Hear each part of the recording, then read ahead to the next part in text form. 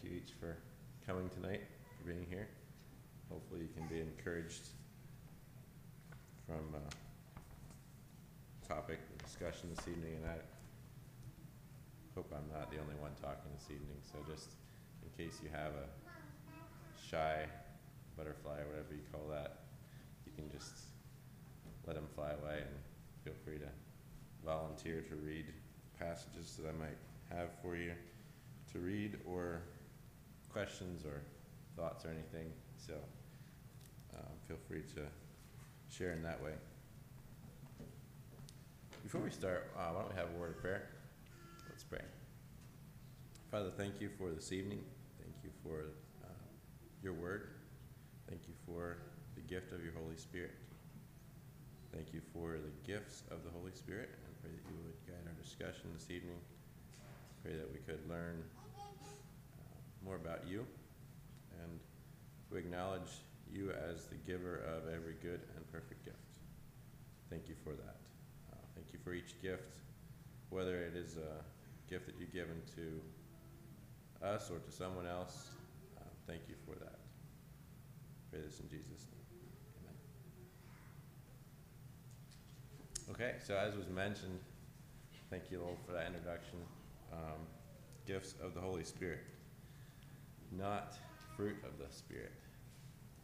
That might be an easier topic, but they're going to talk about that at our Bible school next week, so I guess I'll have to wait to hear about that till then. But anyways, there's a lot could be said on the gifts of the Holy Spirit. It seems like spiritual gifts are sometimes synonymous with gifts of the Holy Spirit.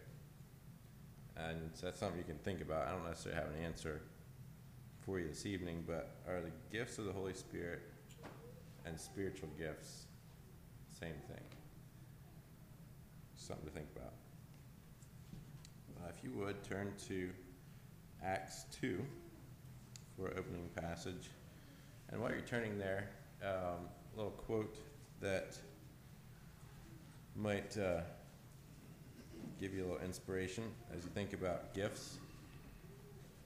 It says here, what you are is God's gift to you. What you become is your gift to God. It's short and sweet, so let me just read it again. What you are is God's gift to you. What you become is your gift to God. So it's just a bit of a perspective as we think about gifts and what we do with them. I like outlines, so I'll give you a little bit of an outline for my topic this evening. At the beginning here, I'll have a few introductory thoughts to kind of lay a foundation, and then we'll look at 3 different lists that I found for lists of either gifts of the Holy Spirit and or spiritual gifts. And all of those are in the New Testament. We'll dig into the 3rd list a bit more. That one's in 1 Corinthians 12. It's the longest list. There's 9 gifts mentioned in that list. And then maybe the most important section, so what? How does this fit into my life? How does this fit into our church? That'll be toward the end. And part of that, I have a spiritual gift test. So just curious, how many people have pen and paper? If you want to take part of that test and you don't have pen and paper, feel free to go and get some. I don't have pen and paper for everybody, but I do have some questions that I'll ask, and you can write down the answers. It's not a right or wrong sort of thing. So if you're not going to get graded and fail or pass or whatever on the test. It's not that kind of test. It's more or less designed to see what your gift might be.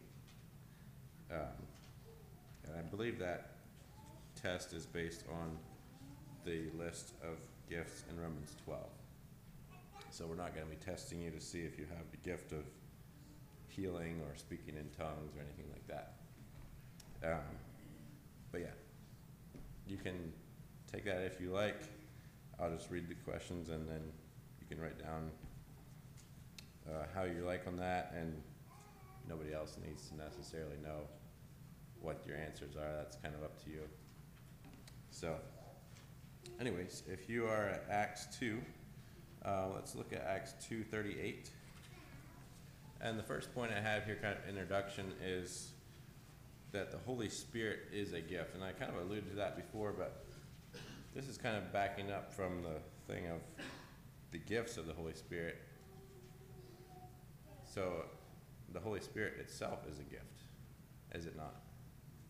So if you think about the gifts of the Holy Spirit, it's kind of like gifts within a gift. Maybe you had a gift already where you opened the wrapper and then there was something packaged up inside of that, and then you had to open it again.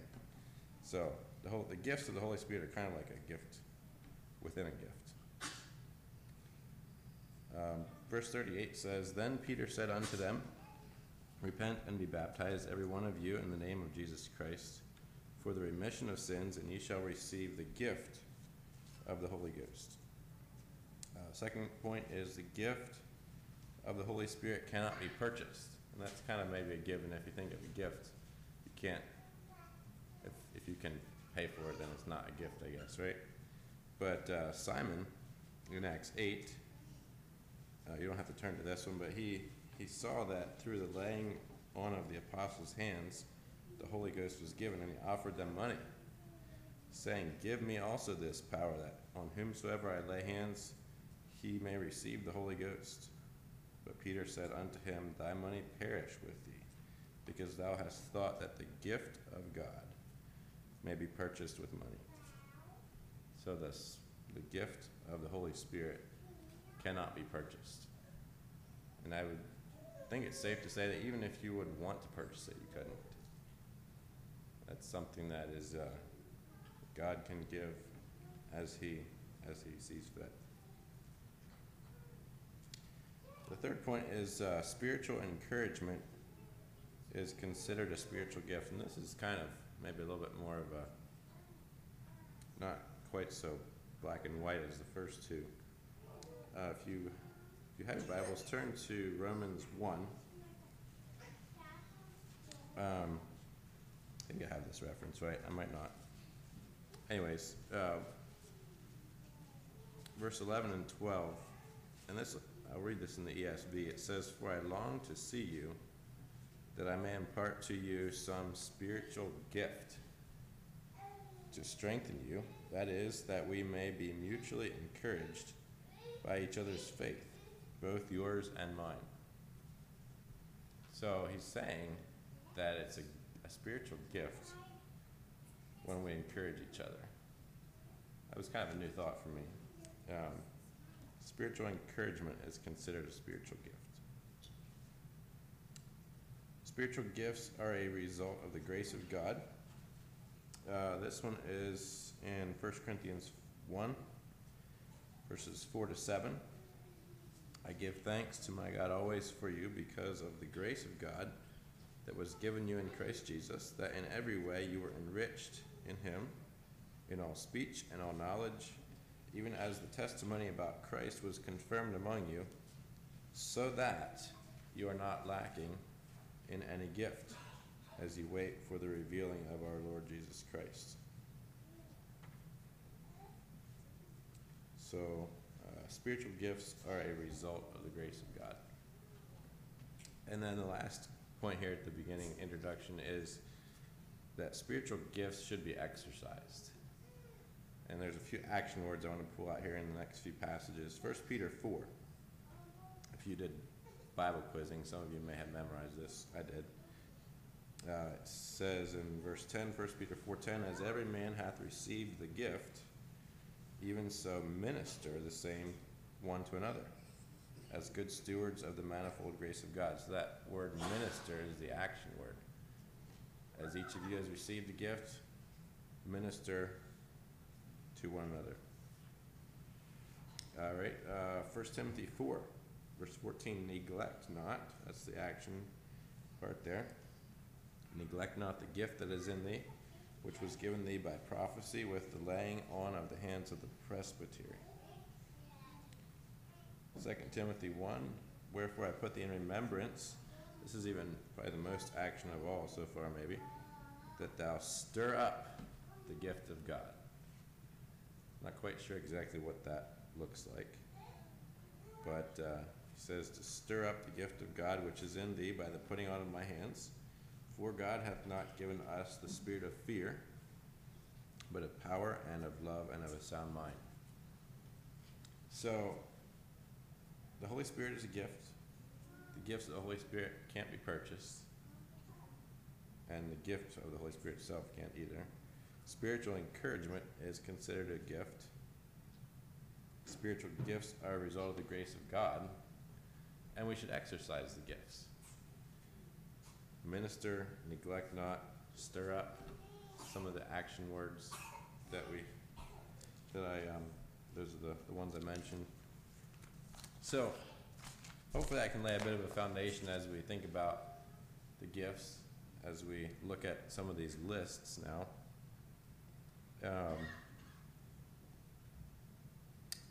Could I have a volunteer to read Romans 12, verse 6 to 8? This is the first list of gifts. Romans 12, 6 to 8. Go ahead.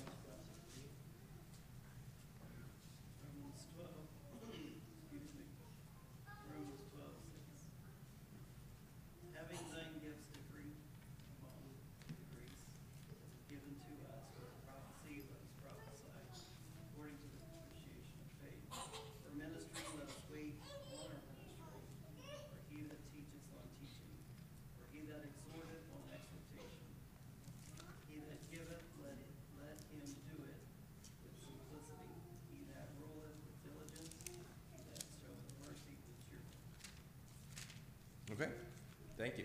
So there's a few gifts: prophecy, ministry, teaching, exhortation, giving, ruling, and mercy. 7, if I counted right. How about someone else read Ephesians 4, 11 and 12? Ephesians 4, 11 and 12.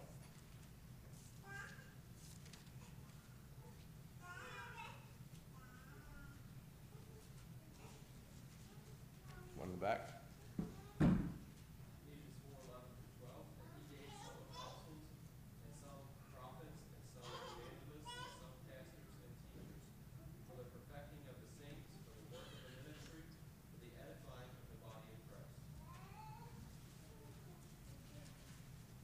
Okay, thank you.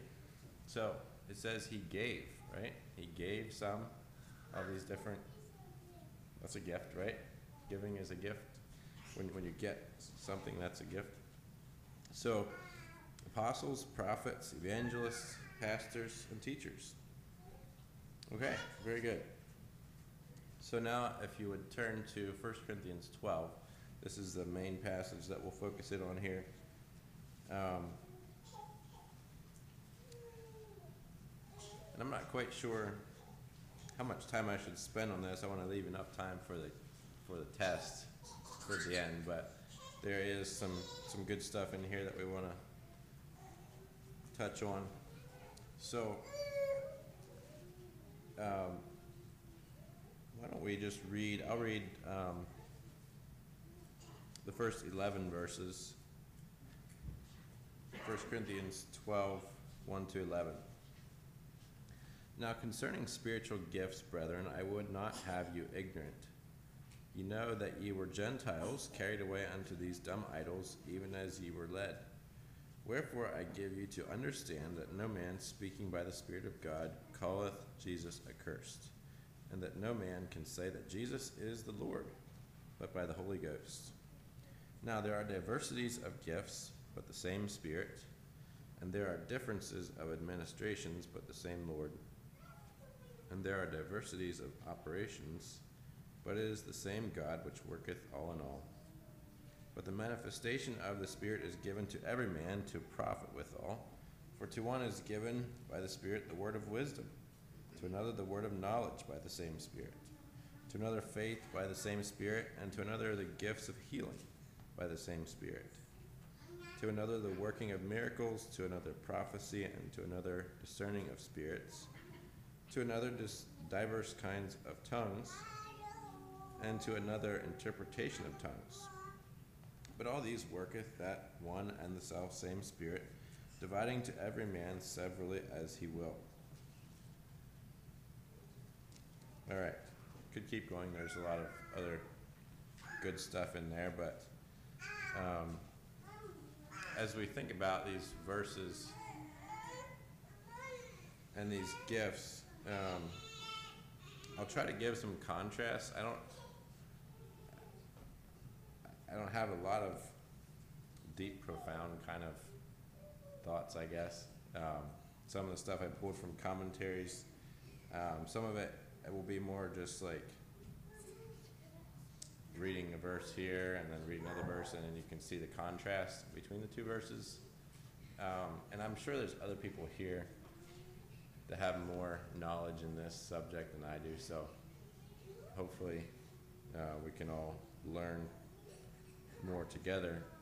But if there's something that you hear that I said that wasn't quite right, or if you have a question about something, comment, feel free to bring it up. I do hope to have some time at the end for questions and discussion, and I won't guarantee to be able to answer every question, so just a little disclaimer there. But let's dig into the first one here. So in verse 8, it says, "For to one is given by the Spirit the word of wisdom." Okay, the word of wisdom, what's that? Well, John Gill, I don't know who he is exactly, but he's someone who, one of the commentaries I was looking at, he explains it this way, and it's not his exact words, I kind of summarized it. But he says that it is a gift of declaring, opening, and explaining unto others salvation, together with all other deep, mysterious, and sublime doctrines of the gospel. That's kind of a wordy sort of definition, but basically explaining the Bible is the gift of wisdom, of the word of wisdom, I should say. So here's two verses to kind of contrast thought of wisdom, and you can take this for what it's worth, and as it relates to,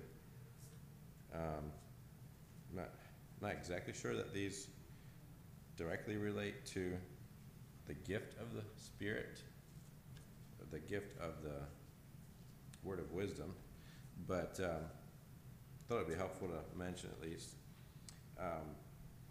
The first one is more in a worldly wisdom, sort of from that angle. It says in 1 Corinthians 1, "For ye see your calling, brethren, how that not many wise men after the flesh, not many mighty, not many noble are called, but God hath chosen the foolish things of the world to confound the wise, and God hath chosen the weak things of the world to confound the things which are mighty." So he says, not many wise men after the flesh.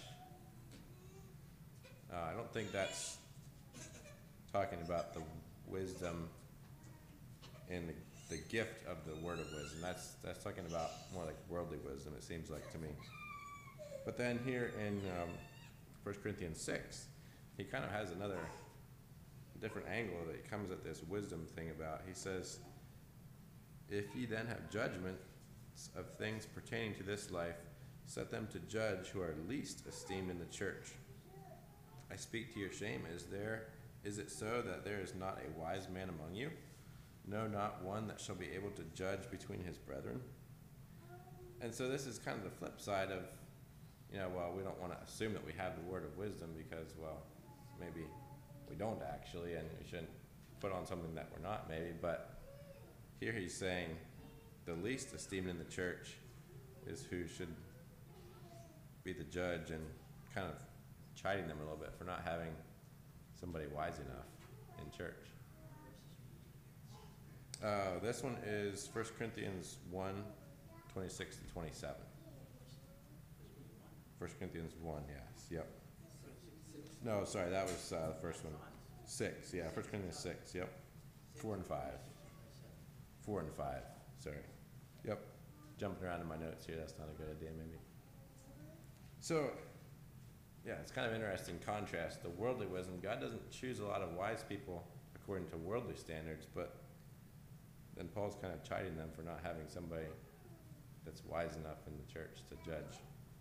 So that was interesting, for whatever that's worth. Any thoughts or questions on that gift, the word of wisdom?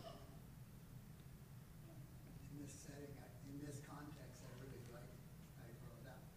They were taking it to the world for their wisdom, Yeah. for their judgment. Yeah. He says, go to the least. Yeah. Yep. Yeah.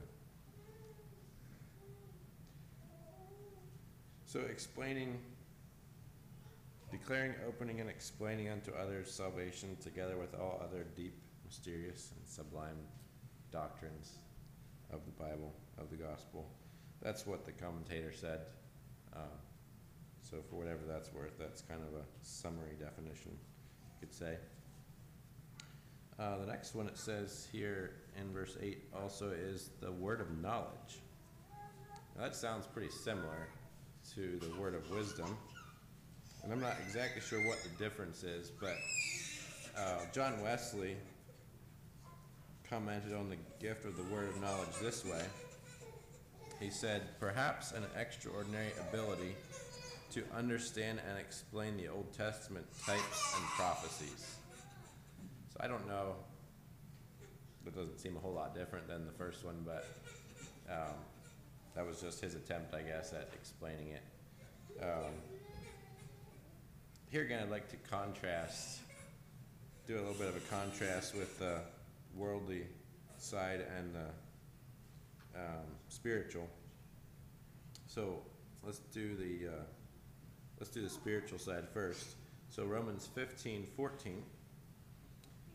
And I myself also am persuaded of you, my brethren, that ye also are full of goodness, filled with all knowledge. There's that word knowledge. Able also to admonish one another. So he's saying, you guys can do this. You're able to admonish one another, filled with knowledge. I don't know if he's saying you have this gift of the word of knowledge, but he's having some confidence in them at least. That was Romans 15:14. And then in 1 Timothy 6, we see some other kind of a contrast again with the spiritual knowledge. It says, O Timothy, keep that which is committed to thy trust, avoiding profane and vain babblings and oppositions of science, falsely so called, which some professing have erred concerning the faith. You didn't hear the word knowledge, did you? I don't think I read it, but the word science in there is the same Greek word. So it says, keep that which is committed to thy trust, avoiding profane and vain babblings and oppositions of science. That's that same word as knowledge. Doesn't say to avoid science completely, but it says to the oppositions of science, falsely so called. Okay? And then another verse here, O Timothy, guard the deposit entrusted to you. Avoid the irreverent babble and contradictions of what is falsely called, and they have it in quotes, knowledge. What is falsely called knowledge. So that's a contrast with the true knowledge, I suppose, and what we would have if someone has the gift of the word of knowledge. The next one is faith, the gift of faith. How many people here, well, I won't ask for raise of hands, how many of you think you have the gift of faith? Maybe some of you think you don't have the gift of faith. Sometimes it's easier to have faith in others, right? But this here, one of the commentaries said this is not saving faith in general, which is the common endowment of all Christians, but wonder-working faith. So that was his perspective. John Wesley said, faith may here mean an extraordinary trust in God under the most difficult or dangerous circumstances. And you've probably heard of the story of the centurion who came to Jesus and wanted his servant to be healed. And he said, you don't even need to come to my house. I'm paraphrasing it, summarizing it in my own words, but you don't even need to come to my house. You can heal him from where you are now. I'm a man under authority. I can tell this person, go here, and he does it, and come, and he comes, and so on. And Jesus said, verily I say unto you, I have not found so great faith, no, not in Israel. Another verse that I found relating to faith is the story of the, I don't know exactly the best word for it, maybe the persistent widow. You're probably familiar with that story. And she kept coming to this unjust judge over and over again. And the Lord said, hear what the unjust judge saith, and shall not God avenge his own elect, which cry day and night unto him, though he bear long with them? I tell you that he will avenge them speedily. Nevertheless, when the Son of Man cometh, shall he find faith on the earth? So there's that word faith. And it wasn't necessarily emphasizing, I guess it was somewhat, that the widow had faith. But kind of Jesus' ending point was, is there going to be faith when I come back? So I thought it was interesting. All right. Healing is the next one. So, this one is an interesting one, actually. I think, I don't know, how many here do we have who work in the medical field, whether it be nurses, doctors, something related to that? Anybody? I'm not one, but anybody here? Okay. All right, that's all right. But I thought it was interesting. The gift of healing doesn't necessarily need to be confined to, like, how Jesus healed when he said, you know, be healed, or touched them when they were healed, or whatever. John Wesley again here. Interesting thought from him. It says, the gift of healing need not be wholly confined to the healing diseases with a word or a touch. It may exert itself also, though in a lower degree, where natural remedies are applied. And it may often be this, not superior skill, which makes some physicians more successful than others. Wow. Did you catch that? That was interesting. Maybe the reason some doctors are more successful is because they're depending on God. Do you think that is a pretty good possibility? And maybe they have the gift. What's that? Possibly, yeah. I didn't think of that. That's a good thought. Anointing of oil may be related here. So, and maybe that is how it is with other gifts too. But I think it's interesting to notice that the Greek word here for healing is only found 3 times in the Bible. And all 3 of those are in this chapter, 1 Corinthians 12. So, for whatever that's worth, maybe if that piques your interest, you can study into that sometime. The Greek word for healing in this passage here is found 3 times in the Bible. And those 3 times are in this chapter. So it's just in this chapter that word is used. Not that there's no other. The word for healing is used other places, I'm sure, but it's not the same Greek word. If that makes sense.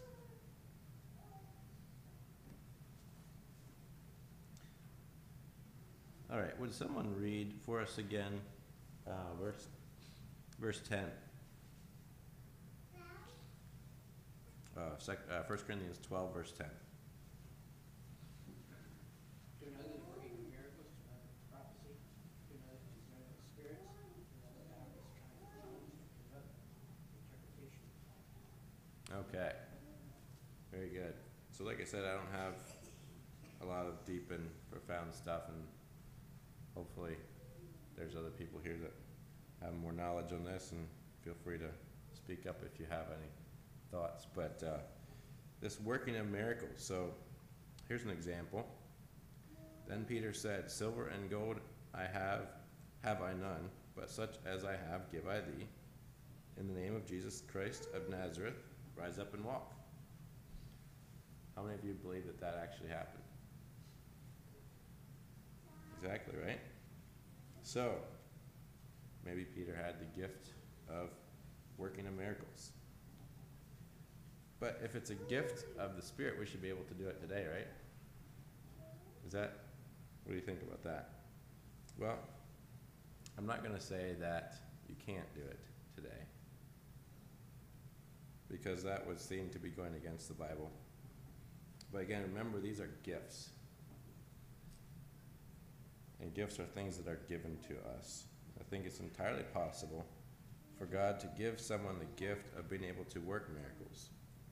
He may give it for a longer period of time, or maybe it would just be for a certain specific situation, kind of like Esther, for such a time as this. So again, it's not ruling out the possibility that someone today couldn't have this gift of working miracles, but remember, it's a gift. And so God is the one who can decide who gets it. They do, yes, that's right. And tuck that away if you have examples of miracles. Feel free to. Oh, yes. Mm-hmm. Yes. How many of you read the story of, what's the book? What? Gardel, yes. I forget the name of the book, though. It's Miracle Boy, yes. How many have read that? I haven't read it, but I've heard various portions of it quoted from my 3-year-old. She likes to have stories read to her, and then she kind of memorizes them and quotes them. So you hear portions of them. Then read a book, Our Miracle Boy, which is much more complex and much more. Oh, okay. Uh-huh. And has actual pictures and actual pictures. We have that one at our church library, I believe. Yeah, Our Miracle Boy. Our Miracle Boy. Okay, yes. Feel free to think of other miracles that you may have heard of or experienced. Prophecy is the next one. The Greek word here has the idea of prediction. It seems like maybe there's two different meanings potentially here. One is the, either foretelling of future events, and maybe potentially, I guess, more or less just maybe more or less preaching can be maybe a form of prophecy. Not necessarily always predicting the future. At least it kind of seems that way. So some verses to think about relating to prophecy, the gift of prophecy. Judas and Silas, being prophets also themselves, exhorted the brethren with many words and confirmed them. That was Acts 15. I think that was after what they called the Jerusalem Council. And though I have the gift of prophecy, and understand all mysteries and all knowledge, and though I have all faith so that I could remove mountains, and have not charity, I am nothing. Wow. You can have prophecy, but if you don't have love, you're nothing. Maybe some of us don't like to hear what the prophets might have to say. But 1 Thessalonians 5:20 says, despise not prophesying. It's an interesting thought.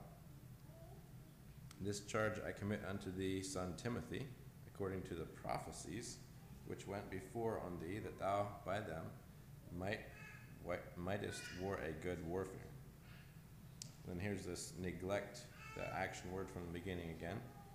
Neglect not the gift that is in thee, which was given thee by prophecy. So this gift was actually given to Timothy through prophecy, with the laying on of the hands of the presbytery. At least prophecy was a part of the process. It wasn't the only thing God gave the gift, but maybe prophecy had a part in the process. And then knowing this first, that no prophecy of the scripture is of any private interpretation. For the prophecy came not in the old time by the will of man, but holy men of God spake as they were moved by the Holy Ghost. That's from 2 Peter. So, some thoughts on prophecy. And I think we'll run across the gift of prophecy in our spiritual gift test a little later on, so maybe we'll leave that for now. Moving on to the next one, discerning of spirits. And this could possibly be the ability to discern, at least in part, if someone's heart is right or not. And it could also or be discerning a false prophet from a true prophet. So, think of Ananias and Sapphira. So, Ananias comes before, I believe it was Peter, and not too long and he's dead. And Sapphira comes, kind of the same thing. How did Peter know what was going on? Maybe he had the gift of discerning of spirits. Another example, a potential example, is Simon the sorcerer. And it seems here like Philip maybe didn't have the gift of discerning of spirits, but Peter did. See if you can catch on to that. I'll just read a passage here.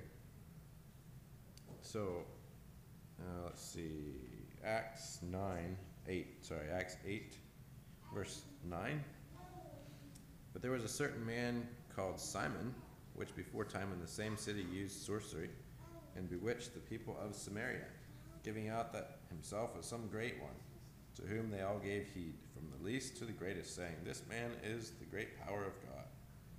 And to him they had regard, because that of a long time he bewitched them with sorceries.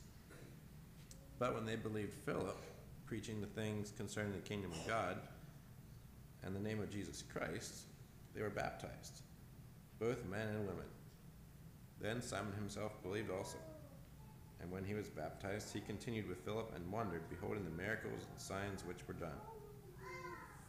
Now when the apostles which were at Jerusalem heard that Samaria had received the word of God, they sent unto them Peter and John, who when they were come down prayed for them, that they might receive the Holy Ghost. For as yet he was fallen upon none of them. Only they were baptized in the name of the Lord Jesus. Then laid they their hands on them, and they received the Holy Ghost. And when Simon saw that through the laying on of the apostles' hands the Holy Ghost was given, he offered them money, saying, Give me also this power, that on whomsoever I lay hands he may receive the Holy Ghost. But Peter said unto him, Thy money perish with thee, because thou hast thought that the gift of God may be purchased with money. Thou hast neither part nor lot in this matter, for thy heart is not right in the sight of God. So I don't know if Philip knew what was in Simon's heart or not, but it doesn't seem that he was confronted with this until Peter came along, and when he actually asked, offering them money. So maybe if he would have offered Philip money, Philip would have done the same thing as Peter. I don't know. But it's possible that maybe Philip didn't have this gift and Peter did. We're probably all familiar with the verses in 1 John 4, verses 1 and 2. Beloved, believe not every spirit, but try the spirits whether they are of God, because many false prophets are going out into the world. Hereby know ye the Spirit of God. Every spirit that confesseth that Jesus Christ is come in the flesh is of God. So, maybe we all have the gift of discerning of spirits to a more lesser degree, possibly, in that way. Okay. I'm going to put the last two together. They're kind of similar, linked, sort of. Diverse kinds of tongues and interpretation of tongues. There's a good bit here I don't understand. So, but the Greek word is of uncertain affinity. It says here, the tongue, by implication, a language, specifically one naturally unacquired.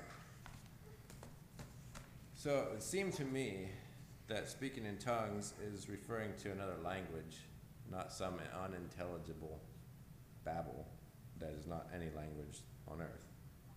And maybe there's other opinions out there. Maybe some of you think differently on that, and that's not necessarily wrong.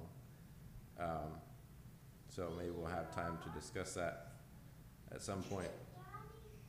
I don't think I'm going to go and read all of 1 Corinthians 14, but there is quite a bit here talking about speaking in tongues versus prophesying, kind of contrasting those two.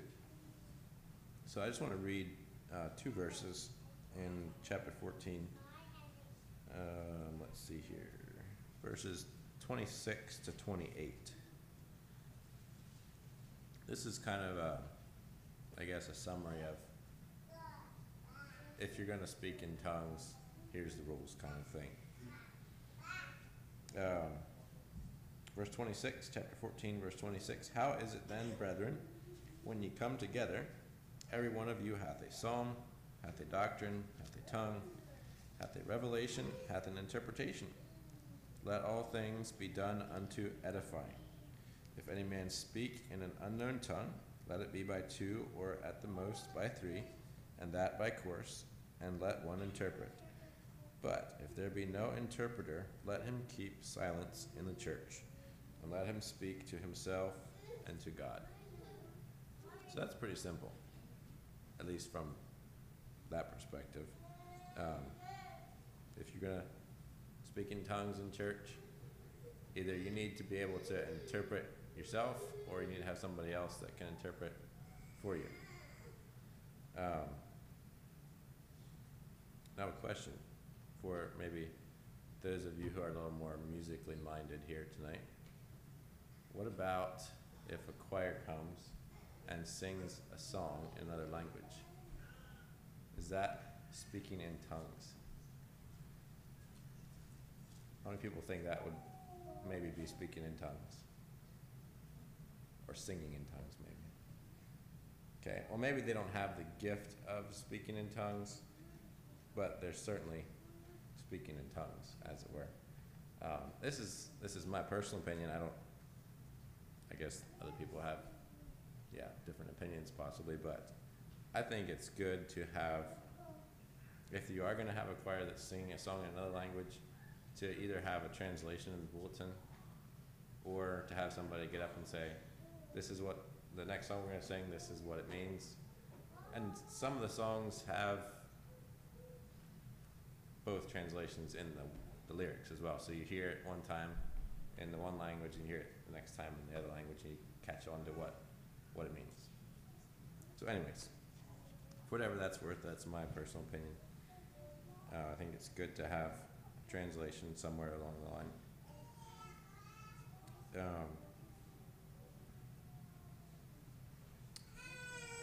Any thoughts on this whole thing of tongues?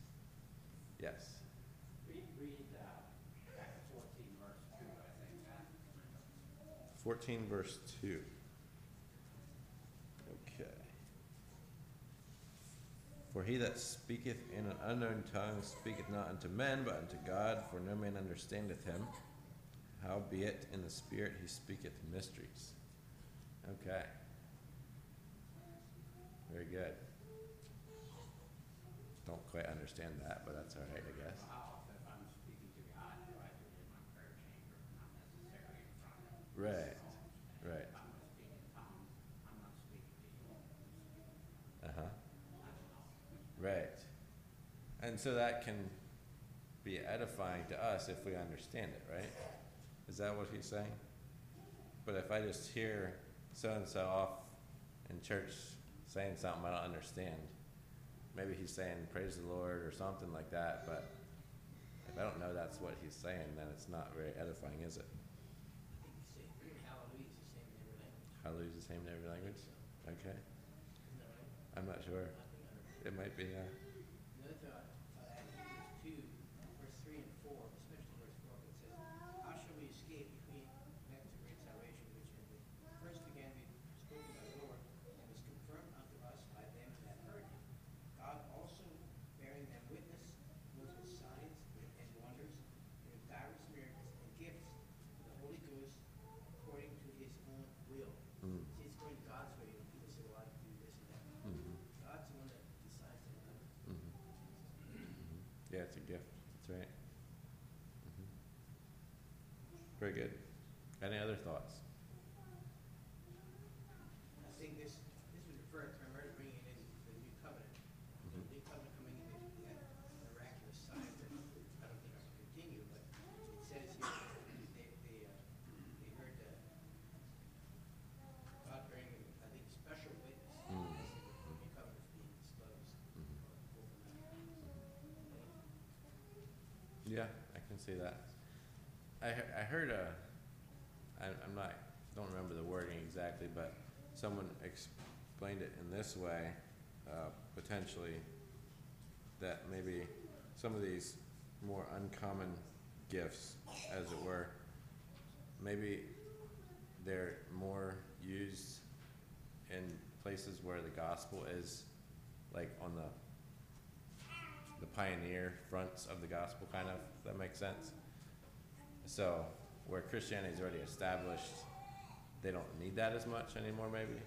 But here in Acts, well, I won't read some verses about Pentecost, but that was kind of the new church, and this was kind of special for them right at the start. And I think, I didn't actually look it up, but I think there are other places in the world now that experience some of these kinds of things, and maybe that's because it's more on they're kind of the newer church in that area, maybe. That's not necessarily the Bible that I just said there, but it's an idea, at least. So, for whatever it's worth. So, Pentecost, they were, it says they were filled, this is Acts 2, kind of in the beginning of the chapter there. And it says they were filled with the Holy Ghost and began to speak with other tongues as the Spirit gave them utterance. And there were dwelling at Jerusalem Jews, devout men out of every nation under heaven. Now when this was noised abroad, the multitude came together and were confounded, because that every man heard them speak in his own language. And they were all amazed and marveled, saying one to another, Behold, are not all these which speak Galileans? And how hear we every man in our own tongue, wherein we were born? And he gives a long list of different places where people spoke different languages, apparently. And then it says, we do hear them speak in our tongues the wonderful works of God. So that was pretty neat. All these different people could hear the wonderful works of God in their language. Now, do you think, this is maybe a side note kind of thing, but do you think that they were speaking in that many languages all at once? Or were they speaking one thing and the different people heard it different ways? So if I'm speaking now, you're hearing it in English, right? But maybe this other person was hearing it in Spanish, and this person was hearing it in Chinese and Dutch, yeah, that one too. So, just a thought. I wonder if that's how it was, because it would have Yes, the introduction to a new thing. a new thing, yeah, pretty much. yep. Because it would be a little bit odd to me, at least, if they were speaking in that many different languages all at once. That would sound a little bit confusing, I think, possibly. Another passage that talks about speaking in tongues is Acts 19. And if I didn't say it before, I don't think I did, but this is not an exhaustive exposition or whatever you call it. So there's lots of other things that could be said about the subject, but Paul was here. It says that, I'll just read the first 6 verses. And it came to pass, Acts 19:1, that while Apollos was at Corinth, Peter, having passed through the upper coasts, came to Ephesus, and finding certain disciples, he said unto them, Have ye received the Holy Ghost, since ye believed? And they said unto him, We have not so much as heard whether there be any Holy Ghost. So they didn't even know that there was a Holy Ghost. Wow. And he said unto them, Unto what then were ye baptized? And they said, Unto John's baptism. Then said Paul, John verily baptized with the baptism of repentance, saying unto the people that they should believe on him which should come after him, that is, on Christ Jesus. When they heard this, they were baptized in the name of the Lord Jesus. And when Paul had laid his hands upon them, the Holy Ghost came on them, and they spake with tongues and prophesied. I don't know how long this took, but it doesn't sound like it was a very long process, you know. We never heard of the Holy Ghost. Okay, here's what it's like. Get baptized, and all of a sudden they're speaking in tongues and prophesying. So, a few thoughts, a few verses on the gift of diverse kinds of tongues and the gift of interpretation of tongues. So, how does this all apply today? Where do we go from here? If you have a pen and paper, you can pull that out, and we'll do our spiritual gift test here. And this is not straight from the Bible, so don't take it as such, and don't think that you shouldn't try to grow in other areas just because you're not gifted in that area. And don't get too proud if you think you have a good gift that you're doing pretty good about. But anyways, just some questions to kind of maybe give you an idea of what your gift might be, or maybe more than one. I don't know that we ought necessarily have just one.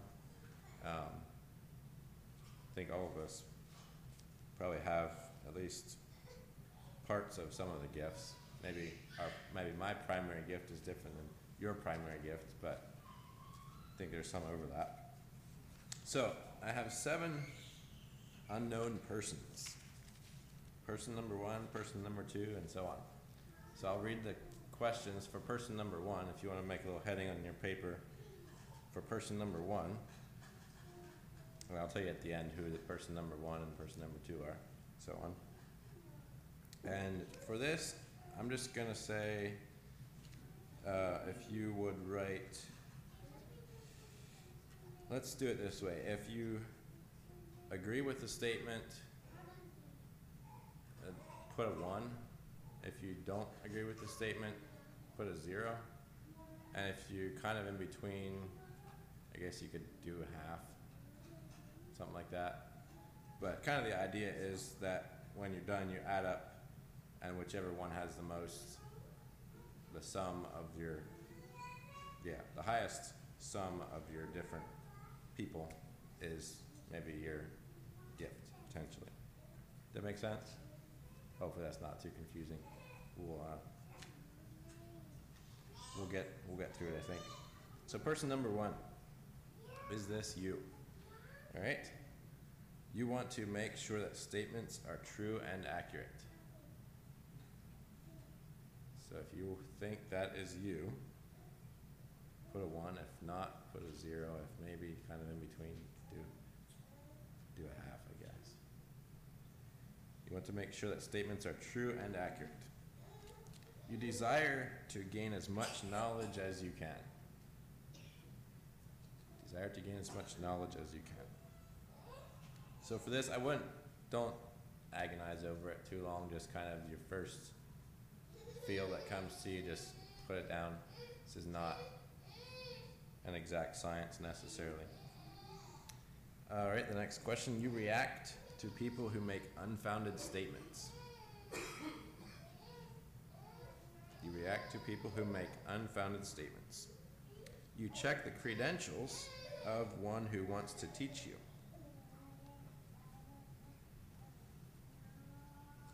You use your mind to check out an argument.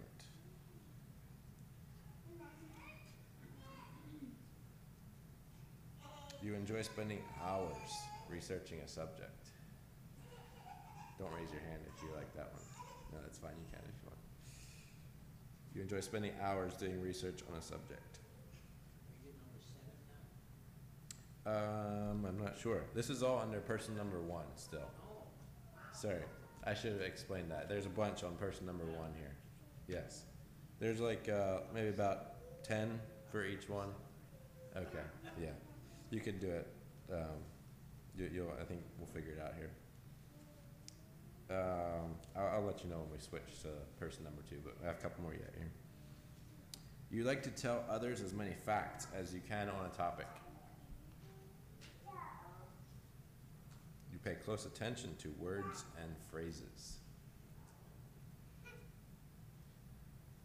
You tend to be silent on a matter until you check it out. Probably all of us know somebody that's like that. You like to study material in a systematic sequence. So that's the last one on person number 1. So if you want to add up your numbers for person number 1, make a total at the bottom. Person number 1. Everybody got it? Okay, person number 2. Try to keep moving here. You can visualize the final result of a major undertaking. You enjoy coordinating the efforts of many to reach a common goal. You can break down a large task into achievable goals. You are able to delegate assignments to others. You see people as resources that can be used to get a job done. You are willing to endure reaction in order to accomplish a task. You require loyalty in those who are under your supervision. You remove yourself from petty details to focus on the final goal. You can encourage your workers and inspire them to action. You move on to a new challenge once the job is finished. Am I going too fast? I'm watching the clock, so just gotta keep moving here. Person number 3. You see actions as either right or wrong. Right or wrong. You react strongly to people who are not what they appear to be. You can usually detect when something is not what it appears to be. You can quickly discern a person's character, or at least you think you can. You feel a responsibility to correct those who do wrong. You separate yourself from those who refuse to repent of evil. You explain what is wrong with an item before you sell it. That's an interesting twist. You explain what is wrong with an item before you sell it. Maybe you've experienced somebody like that before who tries to tell you everything that's wrong with it before you buy it. You let people know how you feel about important issues. You enjoy people who are completely honest with you. You are quick to judge yourself when you fail. You are willing to do right, even if it means suffering alone for it. That's person number 3. Person number 4. You can sense when people have hurt feelings. React to those who are insensitive to others' feelings. You are able to discern genuine love. You desire deep friendships in which there is mutual commitment. You seem to attract people who tell you their problems. You find it difficult to be firm or decisive with people. You tend to take up offenses for those whom you love. You need quality time to explain how you feel. You want to remove those who cause hurts to others. And you often wonder why God allows people to suffer. All right. There are 3 more. Why don't I tell you the ones that we did so far, and then maybe you can ask me afterward about the other questions if you want, maybe. All right, so person number 1 is a teacher. Person number 2 is an organizer. I think this list is from kind of based on Romans 12. The list there in Romans 12 of the gifts. Number 3 is a prophet. And number 4 is the gift of mercy. And there's a few more. The exhorter is the 5th person, the server, and the giver.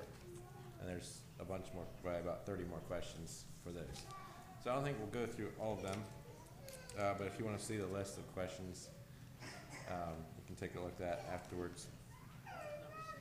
Number 6 is serving. Serving, the giver. So, thank you for your thoughts, your discussion. Anybody have one quick miracle that they want to share about? I know we had talked about the miracles before. Anyone that thought of one they had?